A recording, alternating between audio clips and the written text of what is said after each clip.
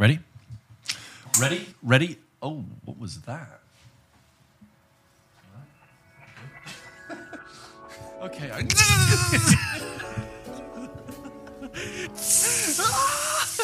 It's like when Home Alone villains get Yeah.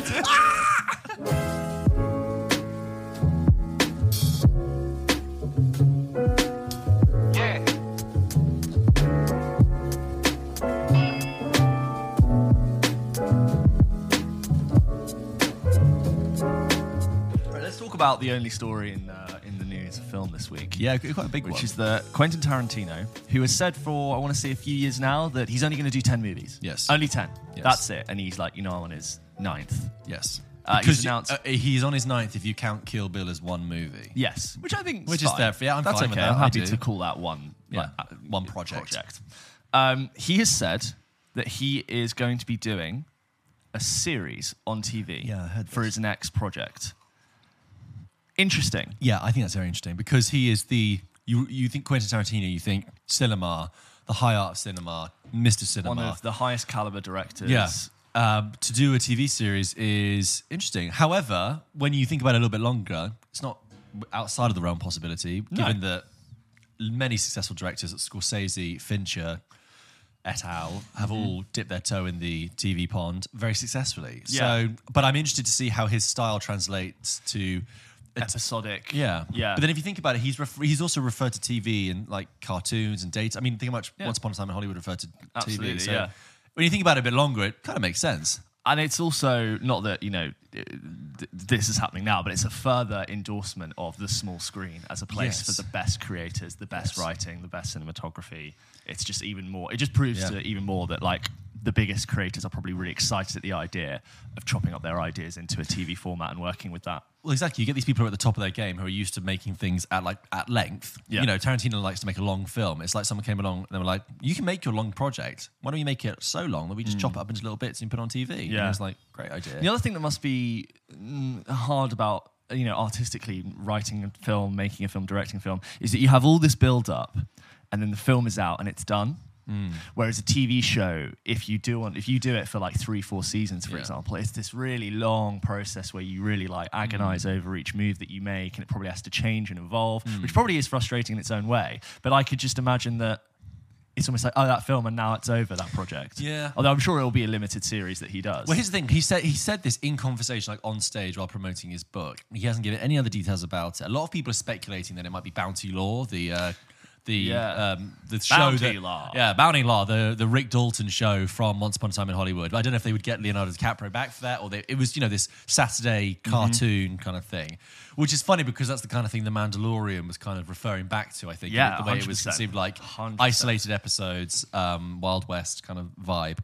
I mean, he also said at the same time this week that he will definitely stop at 10 films. Devastating. He said his 10th film will definitely be his last film. He made some comments that I don't necessarily agree with. He says that he thinks older directors rarely make better films. He says older directors rarely have their last film be a great film. And I'm thinking all the time reading this, I'm like, well, Martin Scorsese is still going and he's still absolutely killing it. Like, frankly, I get like a bit up and down, but like he's still absolutely smashing it. So I don't really agree with that. But very noble and bold for him to say. I mean, he's only 59. And he says, my 10th film will be my last. I don't know where TV factors into that. And in a lot of ways, it's sad to hear that, he might be done at 10. But I also am quite happy that I actually wish more people would go, I'm going to make one singular body of work and I'm going to leave on a high, assuming that the 10th film is good. It's what Jim Carrey said, remember earlier the year when he's like, I have enough, I've done enough. I am enough. I am enough. Yeah. He's like, I want to tell you something that no one will ever tell you. Yeah. Is that I am enough. I'm enough. Yeah, which I think is brilliant. And Tarantino has said that he will continue to do creative things. He might do theatre, he might do art, who knows? He wants to do a Hateful Eight play. Yeah, there was talks of that, and he wants to write more books, but he said that in terms of movies as an art form, he feels like he's given all he can, which I think was really.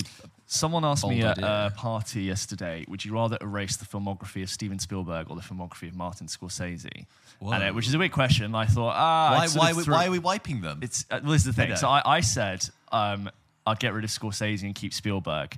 But then I said in defense, and she was like, oh, really? I'd do the other way around. This is like very like quick fire. Yeah. And I said, but I'm more interested to watch Martin Scorsese's next film than I am Steven Spielberg's next film. But I feel like Spielberg in 80s and 90s is almost like untouchable. But then, of course, so is Martin Scorsese. But I just thought, about the next film I'm interested to watch, it was Scorsese over Spielberg. You're telling me you're more interested to see The Killers of the Flower Moon than The Fabelmans? I think so, yeah. I think I'm more interested to see The Fabelmans. Yeah. However, obviously that's a completely flawed question. It's just the kind of thing people say at parties. Yeah. I would agree with you. I would wipe Scorsese over Spielberg only because Spielberg's films, I think, are more universal to a wider audience, and therefore they can give more to more people.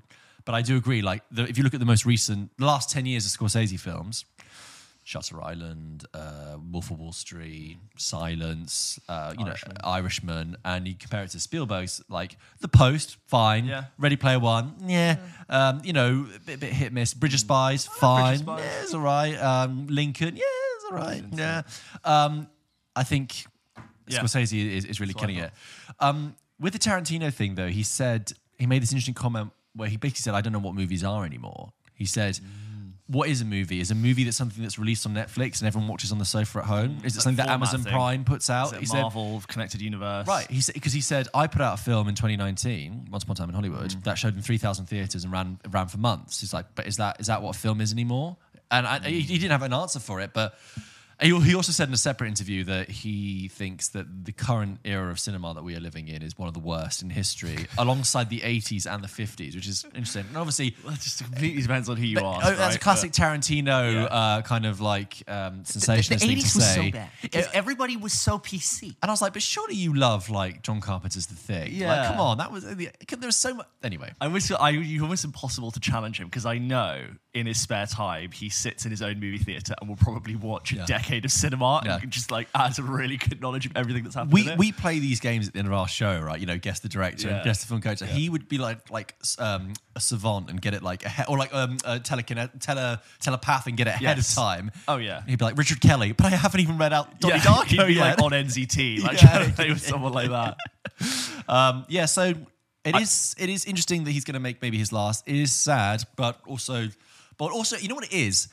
Quentin Tarantino has been accused by his detractors as being like a little bit immature. Mm-hmm. In a way, it's quite a mature decision to go at not even 60 to go, I'm done.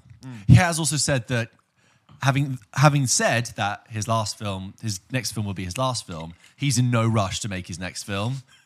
He does TV shows for 20 years. Yeah, exactly. And he comes back and he's like George R. Martin writing the last Game of Thrones book. He's like, well, I'm writing... it keeps me young. I'm going to write a video game for 6 years before I give you the end one. Which is what in George a way, though, Martin I think did. if Tarantino had gone out on Once Upon a Time in Hollywood, which I know we've talked about and how we've really come around in it, I think I'd be very happy with that. I think what a way to end a career. Just like, Last is like an amazing filmmaker, an amazing body of work. I wonder who will be fighting to distribute that series. Can you imagine the flex to say Tarantino's first TV show is on insert Netflix, Disney Plus, Apple, whatever?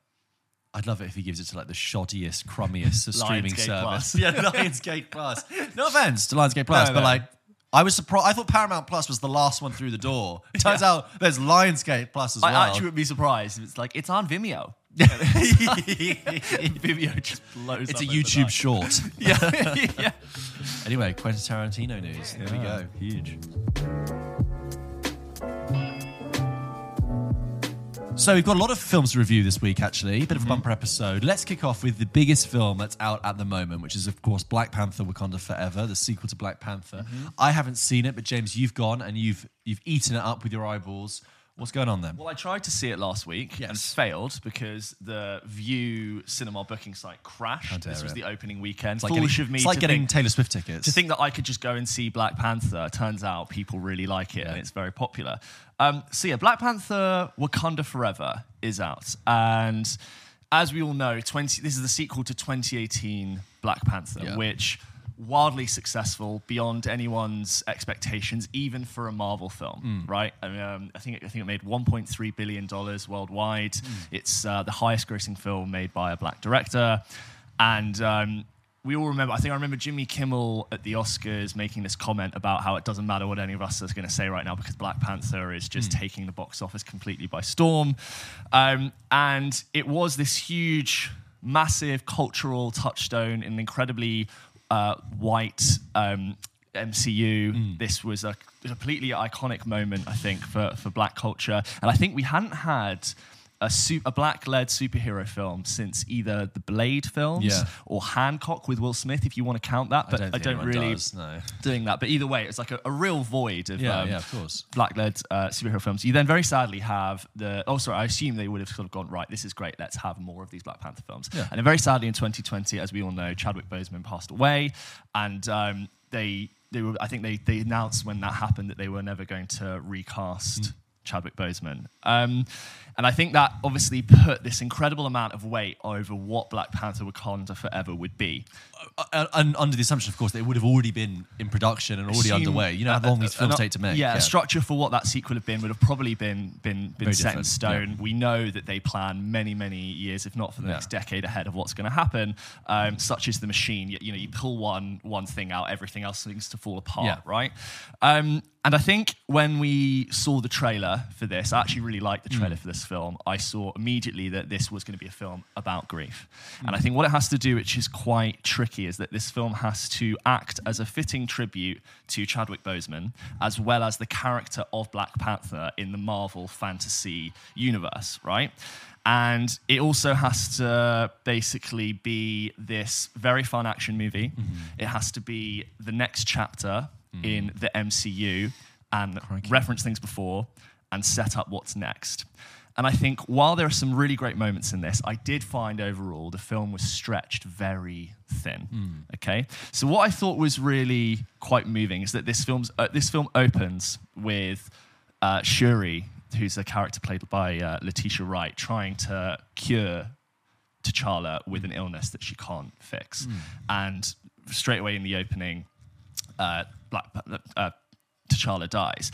And you know the fanfare that Marvel films start with the logo, and it's da da da da da da da da da. So we get that fanfare, but with silence, which was a really somber tone, and it's just all the images is Chadwick Boseman as Black Panther, and it starts with this really touching somber note, which I find really quite powerful, and I'd never actually felt this way in a Marvel film before. And you're also sad because of that character that's beloved, but you also know that Chadwick Boseman has died, and it adds this extra tone of somberness.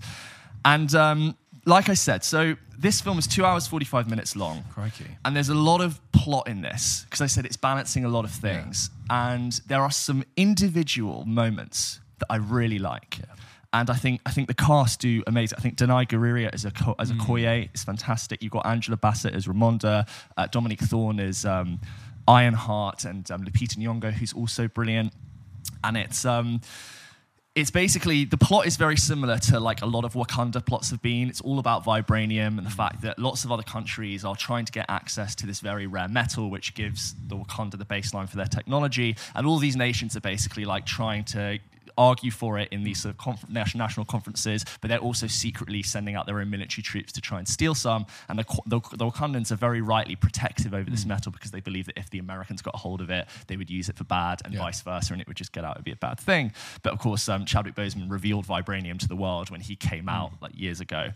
And you've got these nations warring for vibranium, and then you've got this other secret society that we've never really heard of before, led by a character called Namor, who are an underwater sort of Atlantis-style civilization, who also come into the fray. And the plot basically revolves around this war between the Wakandans, the US, and these other nations. You've got Martin Freeman kind of lobbying for that FBI side, and you've got this other society. And it's sort of, you get this action film from there.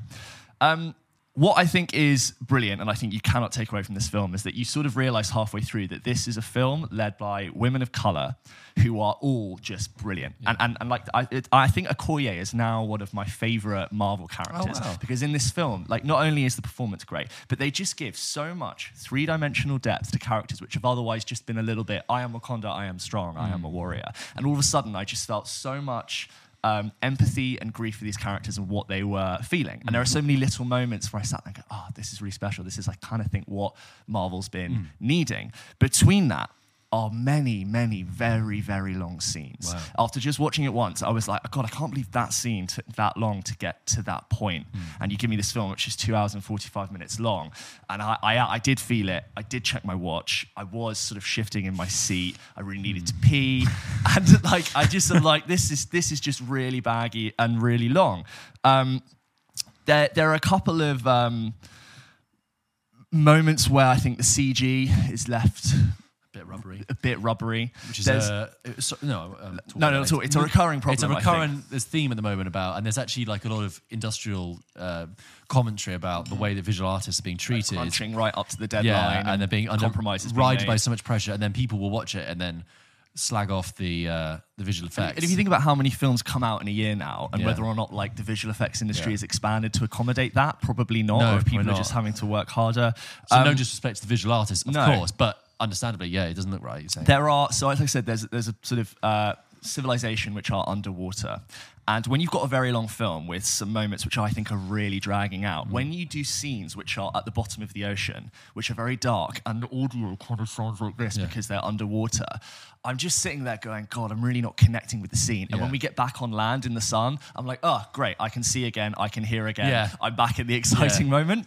And you sort of cutting between these two parts of the film, and I'm just a little bit like, I get to the end, and also like the film ends on another really powerful note, and the credits roll, and I'm like, wow, like what a thing that this film is able to do for an actor that was very beloved and for a character that was very beloved. I can't help but think that coming out of this film, if it had just been a little bit more disciplined and more economical with its script, I think it could have been something much more special. But overall, I'm a little bit disappointed with it, a kind of paint by numbers, carbon copy action film. Do you think that is because they had this massive change of direction after Chadwick Boseman died, and it was too late to really change the inherent architecture of the whole thing? Very possibly. And it's like, we just have to go, and so instead of having it like defined by Chadwick Boseman at the top, it's now misshapen. And so when you say you have things that are baggy and uneven and needed to be tighter, it's like, well, because we've lost our linchpin. Yeah. Funnily enough, you know in this film, you've seen it in the trailer, that someone is going to tape up the Black Panther moniker, and they're going to go on and take that character. But weirdly, the film could easily have worked without the Black Panther character. There is so much to enjoy in the conflict that loads of the characters go through that I'm like, by the time that something like that happens, I'm almost like, It works as more of like a Wakanda story, and as I said, Angela Bassett as Ramonda is really trying to comprehend the death of her son, as well as like keeping a sense of strong leadership in Wakanda. All of these different factions are after her, and she's got these people who also want to try and do right by it. They're trying to see like what else is out there. They're going into the world, speaking to other young people, and it's just baggy. And like I said, I cannot take away the fact that I think it's a really excellent story from women of color, which if you do research, it's really hard to find films which have women of color in them whose the subject of the film isn't about the fact that they are women of color. Like that is really rare, and I can't take it away from that. But it's just like it's long. Okay. And I hate to sit here and just complain about the length of the film, but when I do feel like it is baggy and it's a little bit inefficient with its time. Whether or not obviously what happened, and maybe it's a knock-on effect, but sadly if it's baggy and doesn't work, and 2 hours 45 that's a long Marvel film. That's like an Endgame runtime. It's coming up to Avengers runtime, and there's this really great moment where they reveal the backstory of their villain, who I didn't mind. It was sort of complex, and I go, wow, that is such a great like classic comic book origin story that makes me feel a complex emotion to the character. And it was this great little scene, but like around it I was bored. And you've got Martin Freeman, who plays the sort of FBI agent who sort of has an in with the Wakandans, but is also strongly with the FBI. And Julia Louis-Dreyfus is back as Director DeFontaine, who I'm starting to get a little bit impatient with, because I don't really know why she's here or what she's doing. And this is what I say about it feeling stretched too thin, where it's teasing me with what's bringing next. in too many ingredients. But what was teased isn't a satisfying meal for me in that movie. And I've already got a long film. You give me a bunch of scenes which don't really say anything about what she's doing. And then I think about like the 3 or 4 scenes that she had. And I'm like, that doesn't really give me anything to think about. Very cynically, Marvel was like, we know that this is going to be one of the most popular ones of our films. Yeah. We know that we're going to get a lot of eyeballs on this. We don't want to waste this opportunity. Let's get all of the things that link to the rest of our projects in here so people can see that. We know that we're going to have most people see this film. But it doesn't. This doesn't to me feel that connected to everything Interesting, else. really. And I have this note now, because I talk about the film in general, but I'm always kind of thinking about the MCU. Is that I feel that Marvel films are becoming increasingly disconnected from each other. With this franchise, I almost expect them to be more referential, feel more like one cohesive piece. And it's interesting now in Phase 4, after we've had the films that we've had, I'm like, why don't these tie in together more? Yeah. Where is Shang-Chi? I understand that we've got different directors and different visions, and you want to give Black Panther its own story, and you want to give the Eternals room to like set whatever that is up. But whatever that is. whatever that's going on there. But I'm left here being like, where's my like connection? Where's my cohesiveness? Yeah. Give me that feeling that like I've been paying attention and I want more. Which was what it's USP basically 10 years ago. And I don't want to beat a dead horse to death, but I think the Marvel balancing act is unstable, and I don't think they are able to balance this many things. I was thinking about this before. It was like, the thing is with Marvel, the USP, like I just said, when we, pre-Endgame was like, but I want to see where this is going. Because what I'm rewarded by is knowing that this is building to one big thing. And they did that. And they pulled it off. And it's like, well done. Everyone fanned out, and then it came back. Yeah, fantastic. But then it's like, you can't just really do that again in a way, because you've done that now. Yeah. And it's like, we don't want to be too connected. I just think it's just, nothing lasts forever. We're talking about Quentin Tarantino earlier, something's end. It's like, obviously Marvel's a massive studio. They're not just going to stop making films, but it's just like, that ended, and you can't just expect the train to keep running forever. Incidentally, massively unrelated, but I've just remembered, I heard, just talking about how things don't end and always come back. Did you see that Neighbours has been saved by Amazon?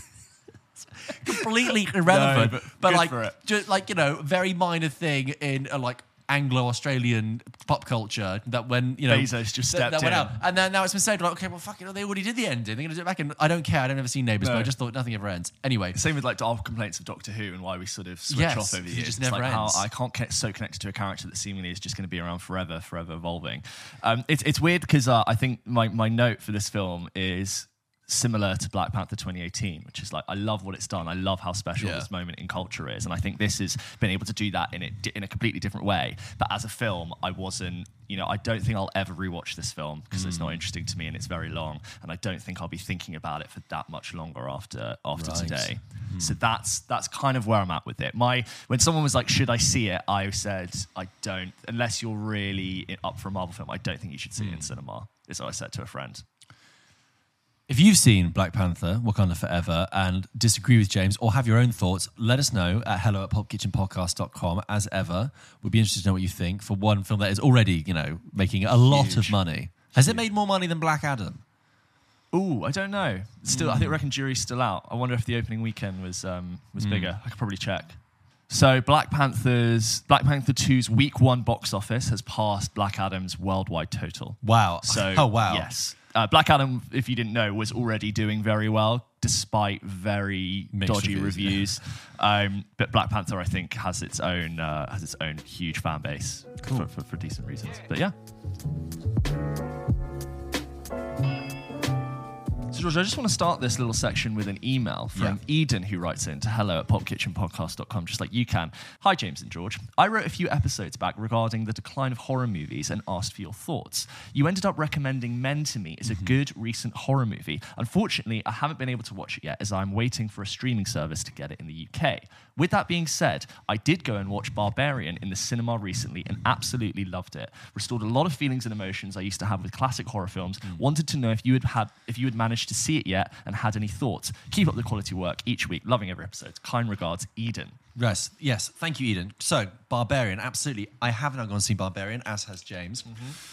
So, Barbarian is, as you mentioned, this horror film that actually came out in September in the US and came out probably about a month ago in the UK. We are getting to it quite late, but it has definitely been a kind of word of mouth hit that's being talked about. I've got a lot of buzz. Have you seen Barbarian? Want to see it? Eden's email, case in point.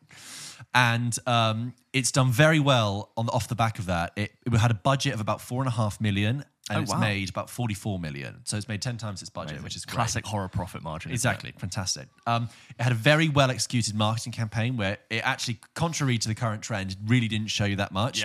And Barbarian is absolutely one of those films where the less you know about it, the better. And if you're listening out loud, do not worry. We will not be revealing Spoiler-free impressions. absolutely spoiler-free impressions right now. All I will do is, in setting up the plot, I will describe the first 3 minutes of the plot, and that is all you need to know. And that is that. So, yes, I finally went to see a screening of Barbarian, knowing very little about it, other than it was a horror film and it had a lot of buzz. Here's the initial setup. It's the middle of the night. It's raining, and this woman pulls up outside this house. It's dark.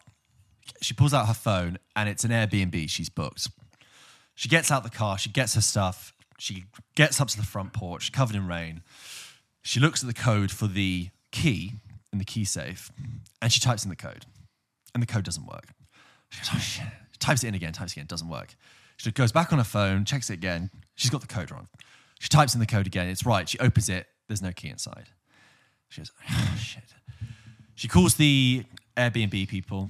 It's the middle of the night. In the middle of the night. The door won't open. She calls the Airbnb people, goes straight to voicemail. Obviously, she can't get through. And she's really frustrated. She goes back to her car. She gets in. And she might just be about to drive away. We don't know, when a light comes on in the house. And she sort of sees it and thinks, what? She gets out of the car, goes back up to the porch, and looks through the window, and there's a man in there. She rings the doorbell of the house, and the door opens, and it's Bill Skarsgård. The horror guy. Yeah, fantastically cast. Talk about that in a second. He played It in And the It movie. Pennywise the clown in it, right? And she sort of says, "Who are you?" And he says, "Who are you?" He's like just woken up. Yeah. He's like, "Who are you?" And they quickly ascertain that she's booked this place on Airbnb. He's booked it on Home Away, like a different service. yeah. The booking is double booked. He says, let me just run and get my phone and I'll just check these details. So he runs upstairs to get his phone. She looks around and all the houses in the neighborhood all the lights are off. There's no sign of life. Bill Skarsgård then comes downstairs and he sort of says, look, why don't you come in where it's dry, out of the rain, and we can call these idiots and get this thing sorted out. And he has that very Bill Skarsgård blend of charm and slight sinisterness. Yeah. And she looks around, she pauses, and then she goes inside. And the camera sort of follows it. through the And wall. the title says Barbarian, and that's all I'm going to tell you, because that's all you need to know. What then precedes is a horror film that is scary, freaky, and James, I have to say, really, really good fun. Wasn't it great? I absolutely loved this film. So I saw it first at the tours, and I left the cinema and I text James. I said, I've just seen Barbarian. I really can't wait to talk about it on the show. You know, catch it if you can. I'm so glad you did today when you told me Been you'd on my seen it. list, and I thought, right, okay, I'll prioritize I it. had an absolute blast. There were moments in this film. I think it's worth saying that I think the reason it works is that it is so fantastically executed. Every single little bit, like just that opening 3 minutes that I was describing, every single bit of that plotting is so well done. And you really, like I said, if you mustn't know what happens in the film, because that can be ruined. I have to say, I after I've seen the film, I'd followed up on a couple of other reviews, get some things, and even Mark Kermode, who is usually very good at not spoiling stuff, he revealed so much of the film Really? as setup, and I was like, if I'd known that going in, that completely spoils so much, wow. right? I love how one of the best things that stands out about this film is its sick sense of humor. Yeah. So the director, Zach Kreger, used to be a comedy, has a background in comedy, a bit like Jordan Peele came from comedy and moved to horror. Yes, yeah. And there is this really witty, playful, cruel, cynical, sense of humor running through and it. It's a very modern script as well, Exactly, and it never yeah. felt, I don't know, like cliched for being modern. The that's writing it. So works. it's very modern. You know, you have all the Airbnb, Yeah. all these tropes, but meanwhile, it fully contextualizes itself with horror tropes from the start. Yes. You've got this weird house. You've got a stranger's meeting. You've got maybe there's something downstairs, you know, in a cellar with a light that doesn't work. You know, just fun stuff that when these things happen, you go, oh, yeah, horror tropes. Yeah. And it has that very 80s lettering from the side. It's the same Stranger Things Things, font. I want to know what the actual font name for that is. Yeah. You know, very sort of Stephen King territory.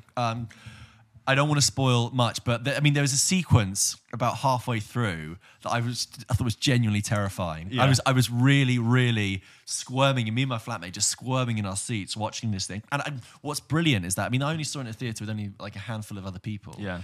But it's one of those great horror films that makes you squirm and look away and put your hands over your eyes, but also Trapped. lean in and you want to see what happens next, and it's completely got you. What stood out to me when I watched it is how impeccable the pacing is. Yes. It knows exactly how good its horror concept is and when to give you something completely different to keep you engaged. Because how many times have you seen a horror film when you go, the actual concept was tired by the end of it became silly, it became this. Yeah. As soon as it like gets to the high point of horror, it almost goes, okay, and now I'm going to show you something very different. Yeah.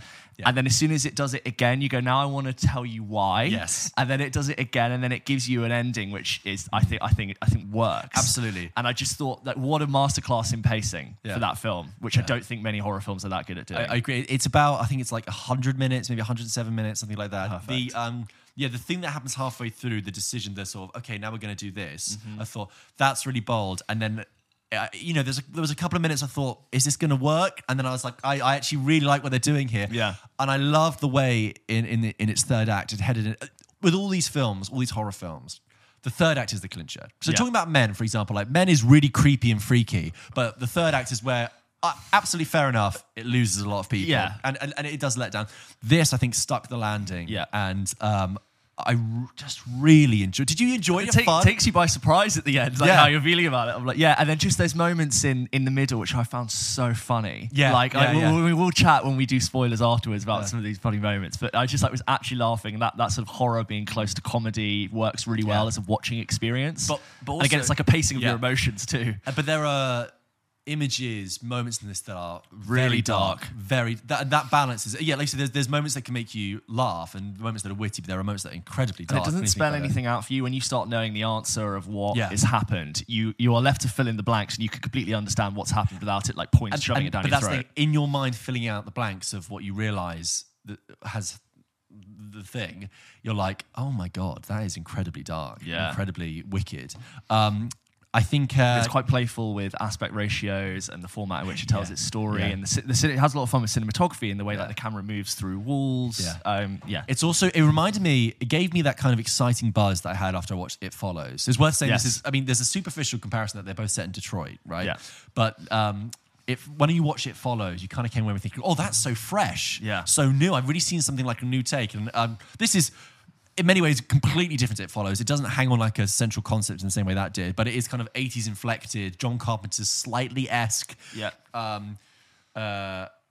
horror. And that's the thing. I was talking to my friend afterwards, and Hereditary is a film that is incredibly disturbing and dark and distressing and scary. Don't get me wrong. But I never had... Hereditary is not a fun film. No. I didn't come away... You just come away thinking, Christ, that was a ride. Or just a ride into hell. Whereas this, I really felt like I'd had the full service. It generally felt like a really great cinema experience because... You had fun, you laughed, you got scared, you didn't cry, but you really felt like something. You feel energized. I think good horror is one of the most satisfying film experiences. When a horror film is a well-executed concept that sticks the landing, I think there's nothing as filling when it comes to cinema. You're like, oh yes, they did it. Yeah, I'm really. You enjoyed it. You really enjoyed it. Really enjoyed it. I had so much fun with it. I was scared. I was like, it is scary. Thank you. Can we just bet that? It's scary. It's a very, very good scare. A really good sort of like tight areas. I can't get out. I just want to leave. Yeah, and the plot, which also happens it's within gross the film as well. Yeah, that's the thing. It's got this grotesque sort of squishiness to it. There's we'll talk about it in the spoilers. There's one moment I was like, that is so gross. It's awful. There's the plot literally unfolds like someone walking through a dark space with a torch. Yeah, and that it slowly reveals itself, and your mind is quickly trying to put things together about what it is. I love the sort of 80s kind of haunting chimes. And the casting of Bill Skarsgård again is just brilliant because a wondrful play on expectations and everything. You bring this metatextual expectation of him as a horror character, and like I said, he as his face and everything, he's got half charm, half sinisterness, and his whole element in the beginning, that's what makes you lean in. You're watching him, you're studying him, his behavior, every single twitch of the eye, and the thing. Yeah, can this person be trusted? Just a hard Pulp Kitchen thumbs up from us. Absolutely, and in a way, it reminded me a bit of when I saw Glass Onion, and and even structurally, there are elements that Glass Onion and Barbarian have a lot of similar, which is like maybe something will happen and then we'll change the thing over here and we'll do this. Yeah. And I had similarly with Glass Onion such a great time and such a good buzz. It really made me feel great. There's a lot to talk about in terms of spoilers with this film, but we are going to do actually like a breakaway spoiler special that's a bonus to this episode. So if you finish this episode, if you check the feed, we're also going to do spoiler chat about Barbarian. But we're also, James has caught up with a couple of films recently, and we'll just go over some quick spoiler chat about Banshees of Inisherin and Living as well. Yep. Barbarian. If you haven't seen it, go and see it. Check it out as quickly as you can. Do not read or watch any other reviews apart from this one about it. Just go and watch enjoy. It go and have fun. and enjoy. Thank you, Eden, for the email. Yeah. So if you want to hear spoilers for Barbarian, head over for our spoiler special that'll be coming out this week as well. But in the meantime, if you have any thoughts on the film, if you've seen it, if you didn't like it, you did like it, you want to talk about it more, send your emails into hello@pulpkitchenpodcast.com as usual.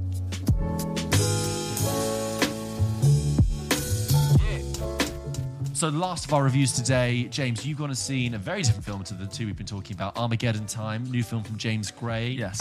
What's going on? So James Gray, who most recently has directed Lost City of Z. Lost City of Zed. Sorry to correct Thank you, you, but it's only because it's British explorers in it and they talk about the city of Zed. Thank you. Sorry.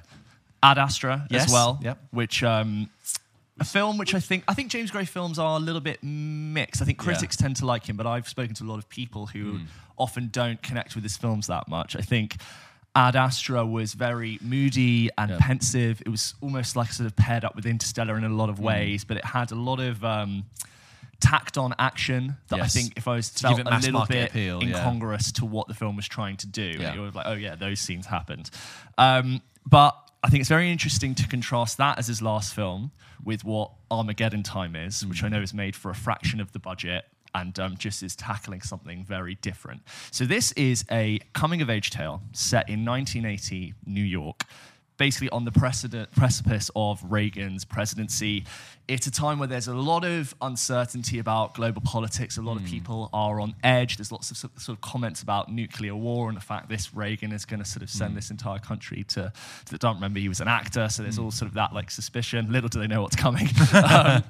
And the film revolves around the Graff family, a middle-class Jewish family living, and mainly this young boy, about 11 years old, called Paul. And Paul is a troublemaker. He sort of speaks his mind. He's very gobby. He'll talk back to his mom. And in school, he just like is a troublemaker. He actually doesn't really want to engage that much in academia. And what he really wants to do is draw and become an artist. And like with a lot of immigrant families who have basically struggled for generations through oppression and through, being going through economic hardship, you get this generational divide where those who have been through a certain thing know that the system is fixed and they're Jewish. So, look, everyone's always going to hate Jews. And the only way to sort of graduate to a higher standard of living is to go to a very good school, meet other very good people. And it's sort of this like upcoming capitalist idea of like, you need to graduate to a higher class. And the only way to do it is through education. You've got Jeremy Strong and Anne Hathaway as Paul's mother and father. And you've got Anthony Hopkins, who plays his grandfather, who's incredibly wise and stoic. And as I sort of said before, there is this understanding around the family that the system is fixed. It's fixed against Jews. There will always be people who don't want you here. And they're sort of... so Paul has an older brother who is at a very fancy paid private school, and Paul is at a public school. And he gets into a lot of trouble, and there's this idea that there are black kids at their school, and there's sort of different ideas about what that means to be socializing with black kids and how sort of like class-wise and the influence of that has. And in his class, Paul meets Johnny, who's played really well by Jalen Webb, and they both get into trouble together, basically annoying their teacher. And what this film essentially shows you is... ways in which prejudice functions for different people, and how both in family life, ways in which like discipline happens and how that bad, the bad behavior is interpreted, and also in the law, right? So in a way you could think, oh, this is threading quite familiar territory with, the relationship with black people and the judicial system. what this film does, which is I really liked. I really liked this film, and I think what this film does is it tackles very well-trodden subject matter, but it does it with a really, really light touch. It never throws a really obvious idea in your face. And there's just a couple of scenes. Surprise, surprise, Anthony Hopkins is absolutely amazing in this film. No way! And but one of the things that happens to Paul is that he realizes that his friend is being treated very differently. And when he eventually sort of moves around with a different circle of friends, he notices that some of the friends start using the N-word, and he gets a little bit confused as to why this is happening. And he goes to his grandpa. It's like, I feel really weird because my friends, some of my people I've met are actually really unkind to black people.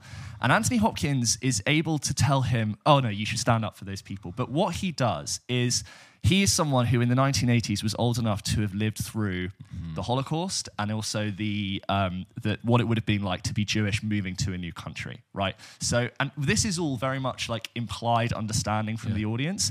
You get this sense that Anthony Hopkins' character probably isn't able to emotionally articulate what has happened, but also cannot describe the true horrors of what's likely happened to a young child. But through his dialogue and through the wonderful performance of Anthony Hopkins, he's able to sort of demonstrate tell a little bit about what it was like to go through that period without directly telling you what happened to Jewish people in that period. And it just leaves an audience member knowing what he's trying to communicate and also relate it to a sort of more modern racism that's happening to black people. And I just thought that there was just something about that disciplined and stripped back way of dealing with those two things in the eyes of a child without sort of introducing them to something that we already know happened. I thought was just absolutely brilliant. Fantastic. And it basically addresses very heavy subject matter with a very light touch, and it just leaves that raw performance and your own emotions that you take in with you room to breathe. Fantastic. And that is what I think it does well. I could very easily have eye rolled. But its emotional punches are sort of left with me and not necessarily like with the performance. That's why it's good. You're the second person this week who could tell me that it's very good. You know, and also the thing is like, I've been wanting to see it. It's kind of passed me by, actually, and I think it's one of those classic films that it just isn't getting a lot of airtime, isn't getting a lot of attention. No. It got nominated for the Palme d'Or in Cannes. Oh, really? And do you think Anthony Hopkins, best supporting actor? Anthony Hopkins, I mean, he's really good in this. But like, shocking, he's good in everything. I mean, I do find James Gray very interesting. I've only seen Ad Astra and Lost City of Z, which is why I was able to say that thing earlier. Lost City of Z is one of those things that you watch this film, which has got a very sort of, you think you could plot the story, and it feels conventional, but it's not. He tells it in such a different way, and it's got this very weird hook. And it's like, same with Ad Astra, that could be quite conventional, but with both those films, you think, and I guess what you're saying, it's like, I thought I'd be getting this film, but I kind of am still, but I'm getting his way of telling me this, and I'm glad I'm getting a very unique perspective coming through, and it's nice to have that from a director. Do you know what I'm saying? 100%. Like it feels to me like a personal story. I'd actually be interested to check if it's something that is based on. I think it might be Samuel's biography, right? Sure, which really makes sense. And I think Jeremy Strong is excellent in this. He's a really sort of difficult and flawed character that never played one of those before. Completely different from what you've seen him in Succession. Doing something completely different. He does something completely different than what I've seen him before, and it sort of presents this idea that even though you're presented with people who are good, who have also suffered hardship, a lot of the time when things are really tough, people will probably just take the advantages that they can and look out for their own. And I think that's quite an unexplored idea.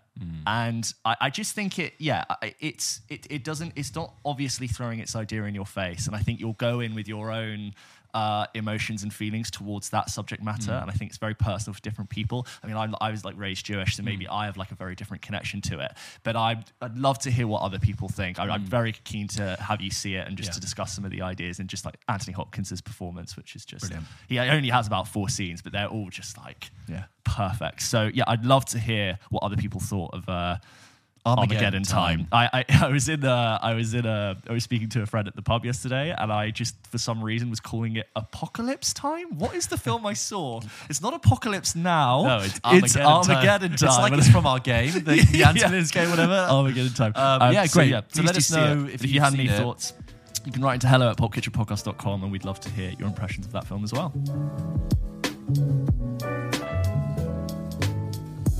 I want to say a massive thank you to everyone who last week when we did our 50th episode commented really nice things about how they listened to the show and just a lot of support. Thank you. And I just thought that was really great. And people sending emails well saying, "Oh, congrats guys on the 50th episode." Yeah. If you haven't listened, we did our 50th last week. This is episode 51.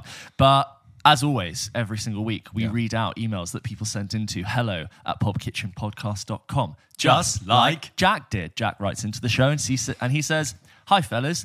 Bit of a weird and long question." It's actually not that long. With the recent release of the game God of War Ragnarok and your frequent mentions of one-shot films that aren't truly one-shot, such as Birdman or 1917, I was curious if either of you have played God of War 2018 or Ragnarok. These are games which are presented as one-shot and as well being heavily story-focused.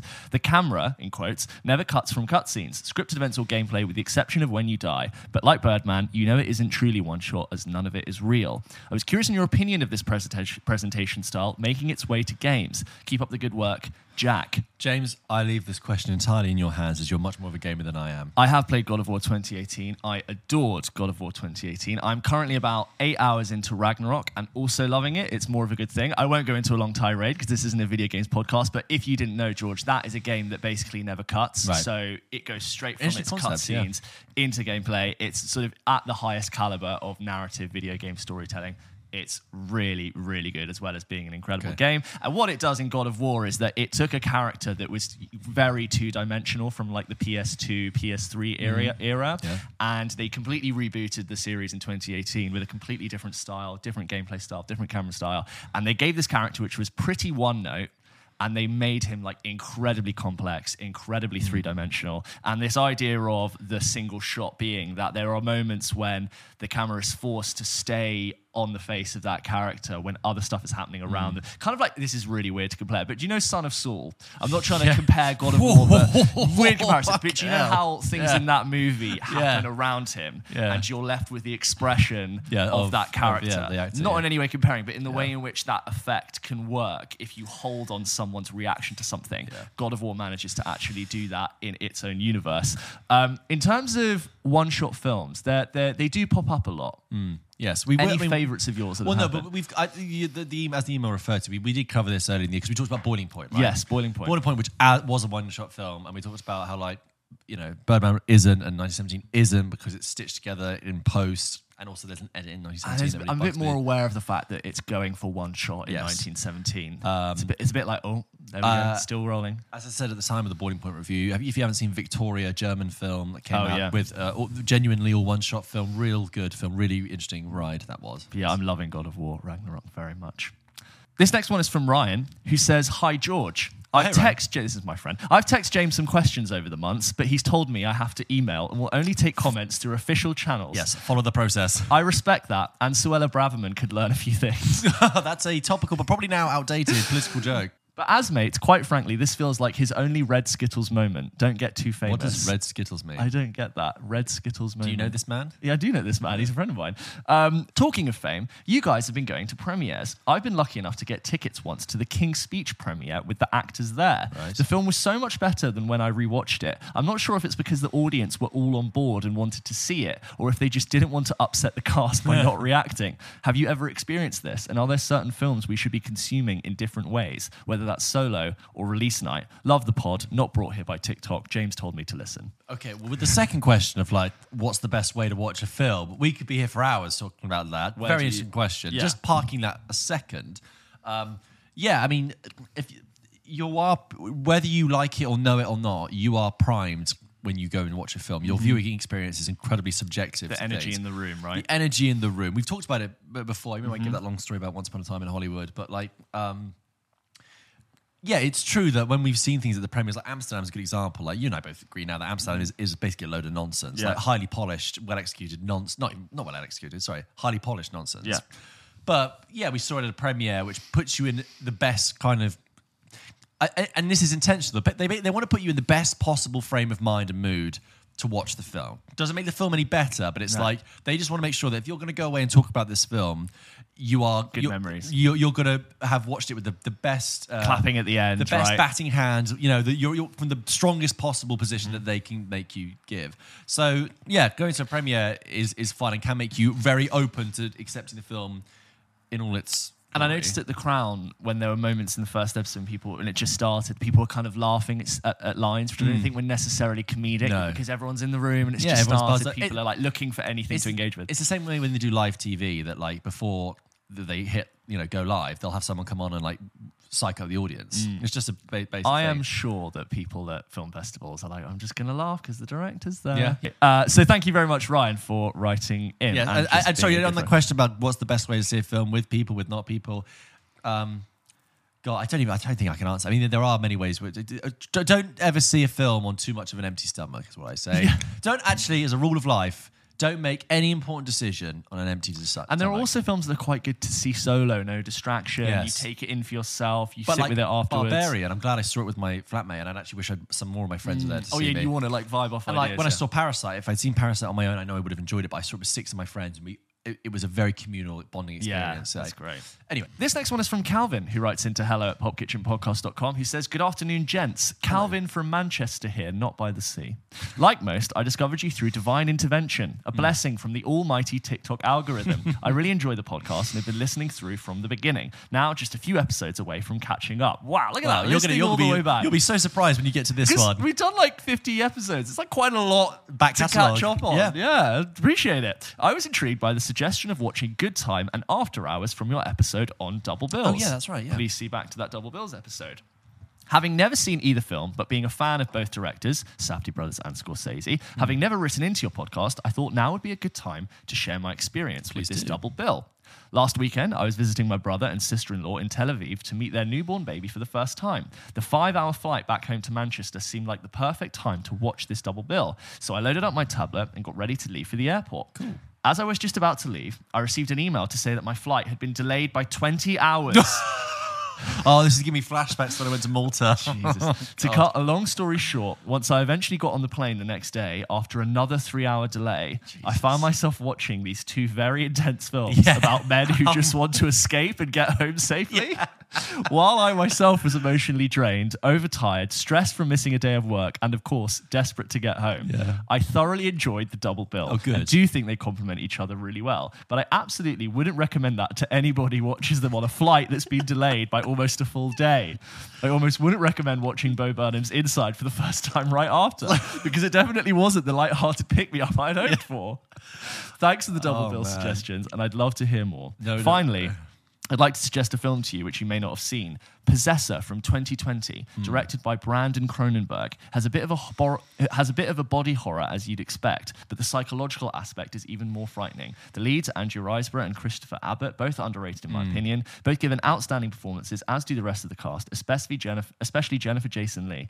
I highly recommend you watch this film if you haven't already. I heard you mention Andrew Riseborough a couple of times, but never Possessor.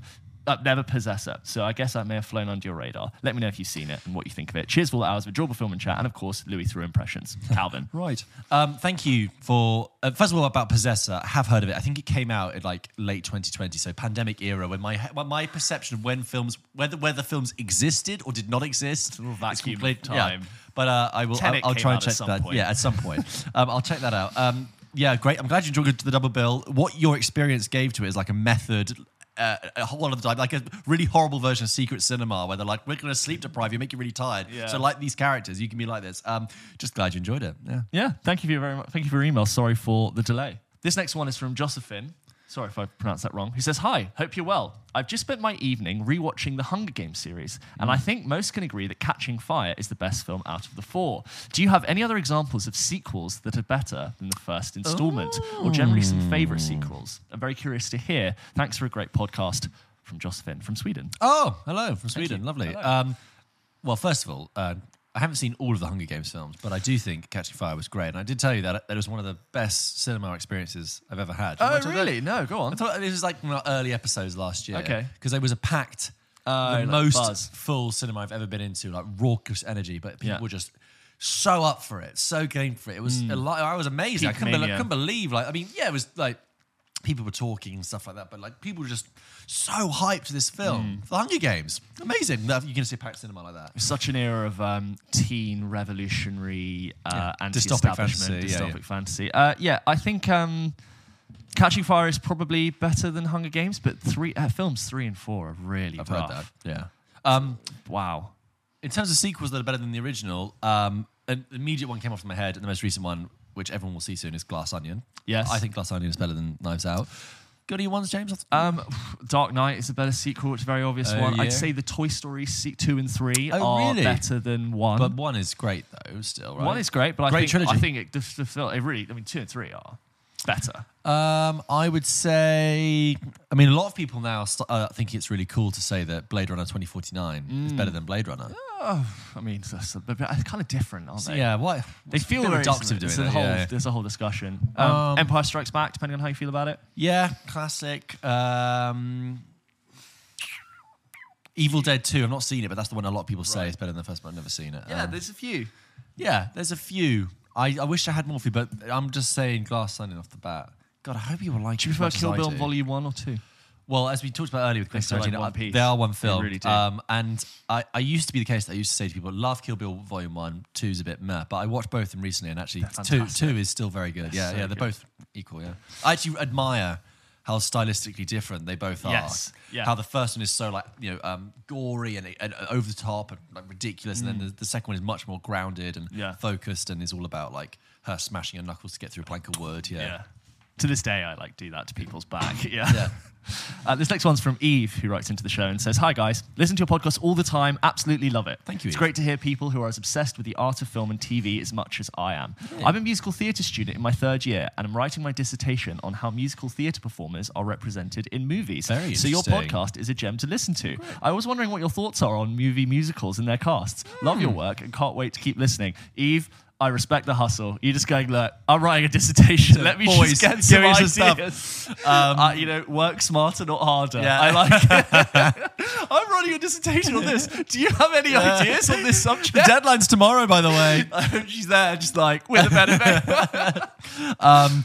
Well, first of all, we've talked about musical theatre before. When we did our movie blind spots, I talked about Bob Fosse's films, Cabaret and all that jazz, and mentioned Chicago. And then I talked about Chicago, that I'd been to see it. I went to see it. Watched It for the first time on the film of it. We talked about that for a bit. How just the question exactly How first. musical theatre performers are represented in movies. Okay, so but I was wondering what your thoughts are on movie musicals and their casts. So kind of same. So it's not like films about musical theatre performers like Black Swan.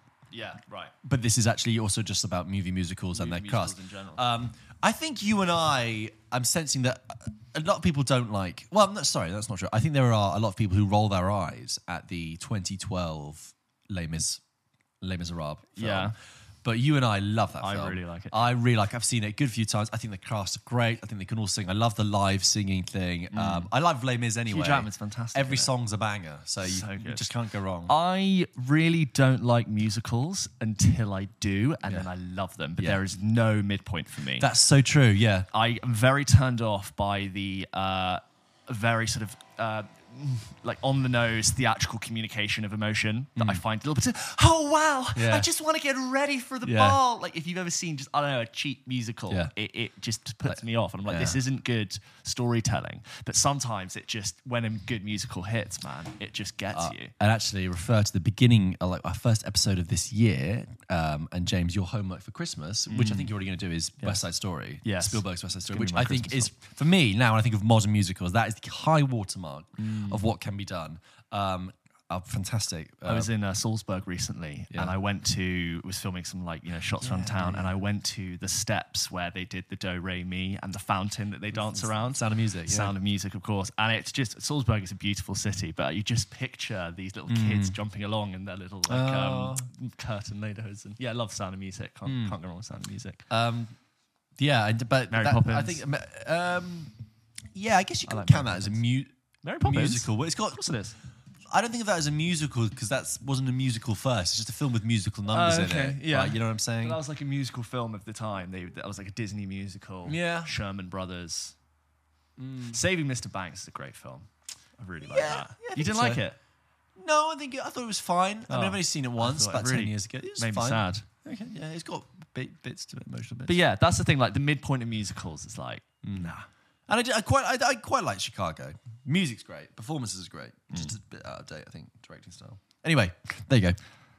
This next one is from Michael, who writes in and says, "Hi, George and James. Hey. Congrats on 50 episodes. Thank you. Found the pod very recently and have been enjoying catching up on everything I've missed." Let me guess, you found it on TikTok? I'm Yep. just going to assume yes. Probably.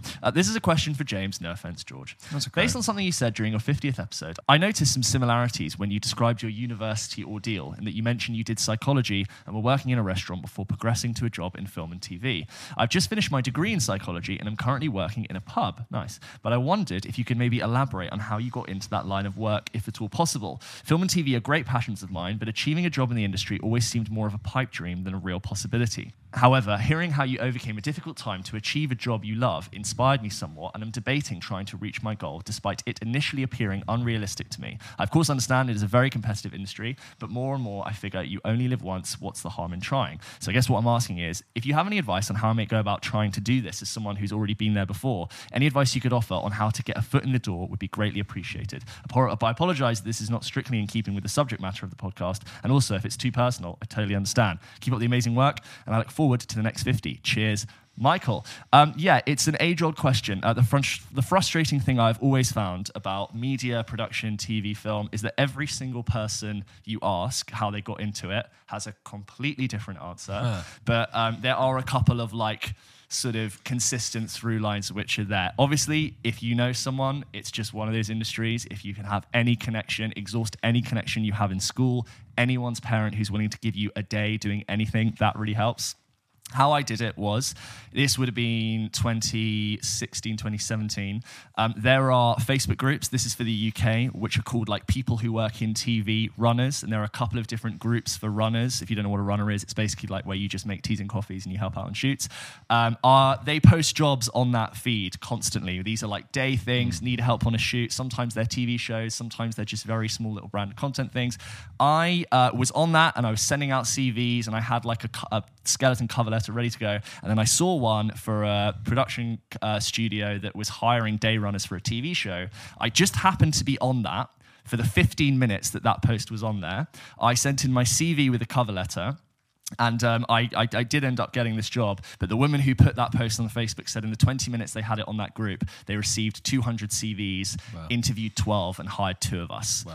So it is very competitive. All I can say is right place, right time. Have a good cover letter ready to go. You do not need experience to do it. 9 times out of 10, they literally just want to see that you're a nice person that people are happy to work with, who seems sensible and just happy to help out. I don't know what kind of stuff you're looking to go into, but TV is a really great one to start in because you get to work on a bunch of different things. You'll meet loads of people. Everyone in that production team who works in TV are all sort of freelance doing jobs for 3 months at a time, and then they are all going to split off to do 8 or 9 different things, and then all of a sudden you know people working on 8 or 9 different TV shows, and then it just accumulates, and all of a sudden you know everyone who works in TV, and it starts to feel like a very small world. So that is my advice. I was always working in a pub in between my running jobs because I wasn't getting enough work to basically sustain one for the other. Psychology is not going to help you, but by all means having a degree is always good. It's just classic just be a nice person, work hard. When you're a runner, it becomes immediately obvious if you cannot coast in the job, which I think is a really good way to start working. I actually recommend TV work for people who are just leaving uni, who don't fancy having a real job, because it's work. It doesn't feel like work. It's hard work, but it doesn't feel like you're turning up to do a job. That's basically my advice. Be ready. I just apply for so many things. That's very good, very thorough. I didn't need to say anything. Well done. Yeah. Michael, thank you very much. Sorry if that's not that much of a help, but that I promise you there's someone in a very loose circle who does something in media, something in TV, who's willing to help you out with something. But there we go. Those were all the emails that we have for this week. Thank you very much. You sounded very uncertain. I was just checking the case. We do. There's another one. The other ones are for other subjects. Great correspondence as ever, guys. Much appreciated. I love our emails. As always, if you wanted to send one in, you can do to hello@popkitchenpodcast.com.